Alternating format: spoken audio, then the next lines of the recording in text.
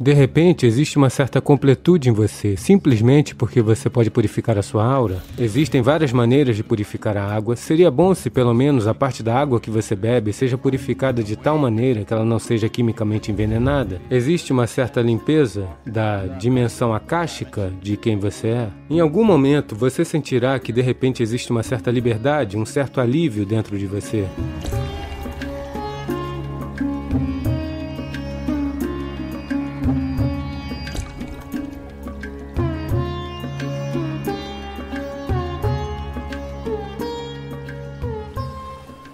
Para a limpeza da aura, uma brisa oceânica ou o pico de uma montanha são sempre os melhores. Porque está vindo com um mínimo de turbulência, está vindo por uma superfície plana, sem qualquer irregularidade. Quando eu digo irregularidade, se você observar um barco navegando pela água, ele deixa um rastro. Inicialmente você pode vê-lo, mas depois de algum tempo você não pode. Porém, se você passar com outro barco e cruzá-lo, ele será atirado para o lado porque o rastro continua lá. Então, se o ar está se movendo pela superfície terrestre, particularmente em cidades e coisas assim, onde existem vários tipos de obstruções, a quantidade de rastro que é criada é muito grande. Ao invés de chamarmos isso de rastro, vamos dizer que a quantidade de turbulência que está sendo criada é bem grande. Esse ar não ajuda muito, mas se você simplesmente for sentar na praia, digamos que esteja ventando um dia de vento constante, não ciclônico, você senta lá e de repente volta para casa e se sente como: do que se trata esta vida? Você só quer estar lá. Toda essa atividade, você não quer olhar no seu celular, nem e-mail, de repente existe uma certa completude em você. Simplesmente por você poder purificar sua aura, apenas por você poder se limpar com o ar.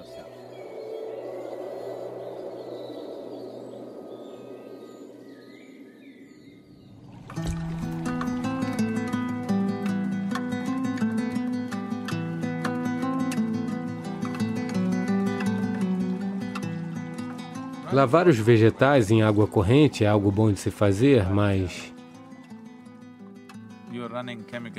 você está lavando em água quimicamente contaminada? Quando eu digo quimicamente contaminada, eu estou falando sobre o cloro que você está adicionando nela. Eu quero que você compreenda isto. A natureza da vida neste planeta é tal.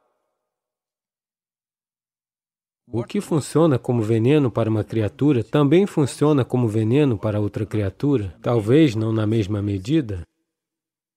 O que mata uma bactéria também lhe mata de uma certa maneira, porque 52% de seu corpo é bactéria.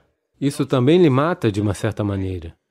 Talvez você não caia morto, mas lhe mata. Portanto, se você pode matar a bactéria com algo, de certa maneira, você mata uma parte de você mesmo também. Mas você faz essa escolha porque as pessoas se juntaram em grandes números para viver em um só lugar, não por amar uns aos outros, por ganância, por compulsões, por seja lá o que for. Portanto, uma vez que as pessoas se concentram dessa forma, então a contaminação acontece em vários níveis. Para conter essa contaminação, nós envenenamos a água, pois existem tantas coisas por aí que se você beber a água com isso, você pode morrer. Então você quer matar.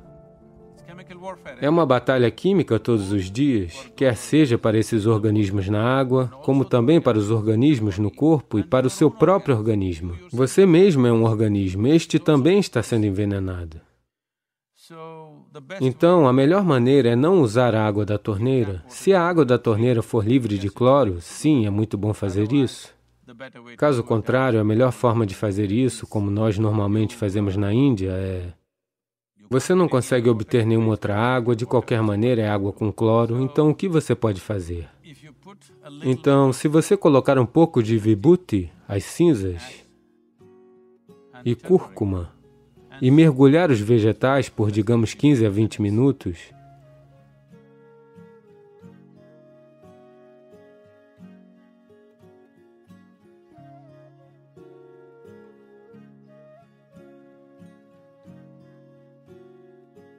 o impacto é muito melhor do que lavá-los em água com cloro.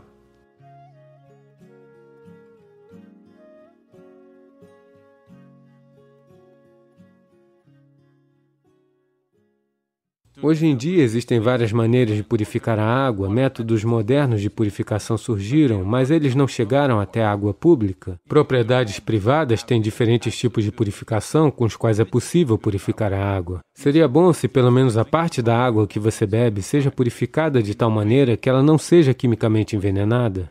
Então, ao invés de água da torneira, você pode colocar cúrcuma e cinzas sagradas nela. Se você não tem cinzas sagradas, você pode colocar apenas cúrcuma e um pouco de sal. A cúrcuma fará o trabalho para você.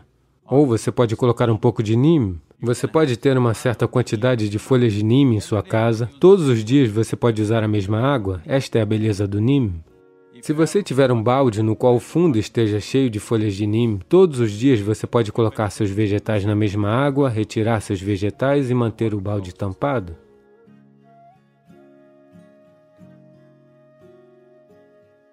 Funcionará bem para você. Se for um recipiente de metal, é ainda melhor. Se você tiver um recipiente de cobre ou de bronze, é ótimo. Caso contrário, até mesmo um recipiente de aço servirá, ou de vidro, está bem.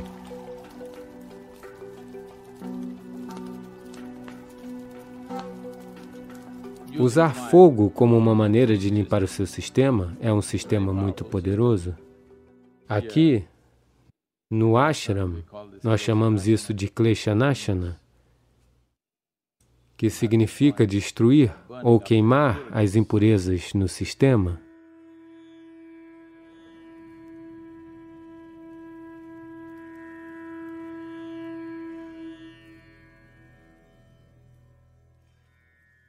Porque quando você olha para a forma humana, o aspecto mais periférico do seu corpo é Akash.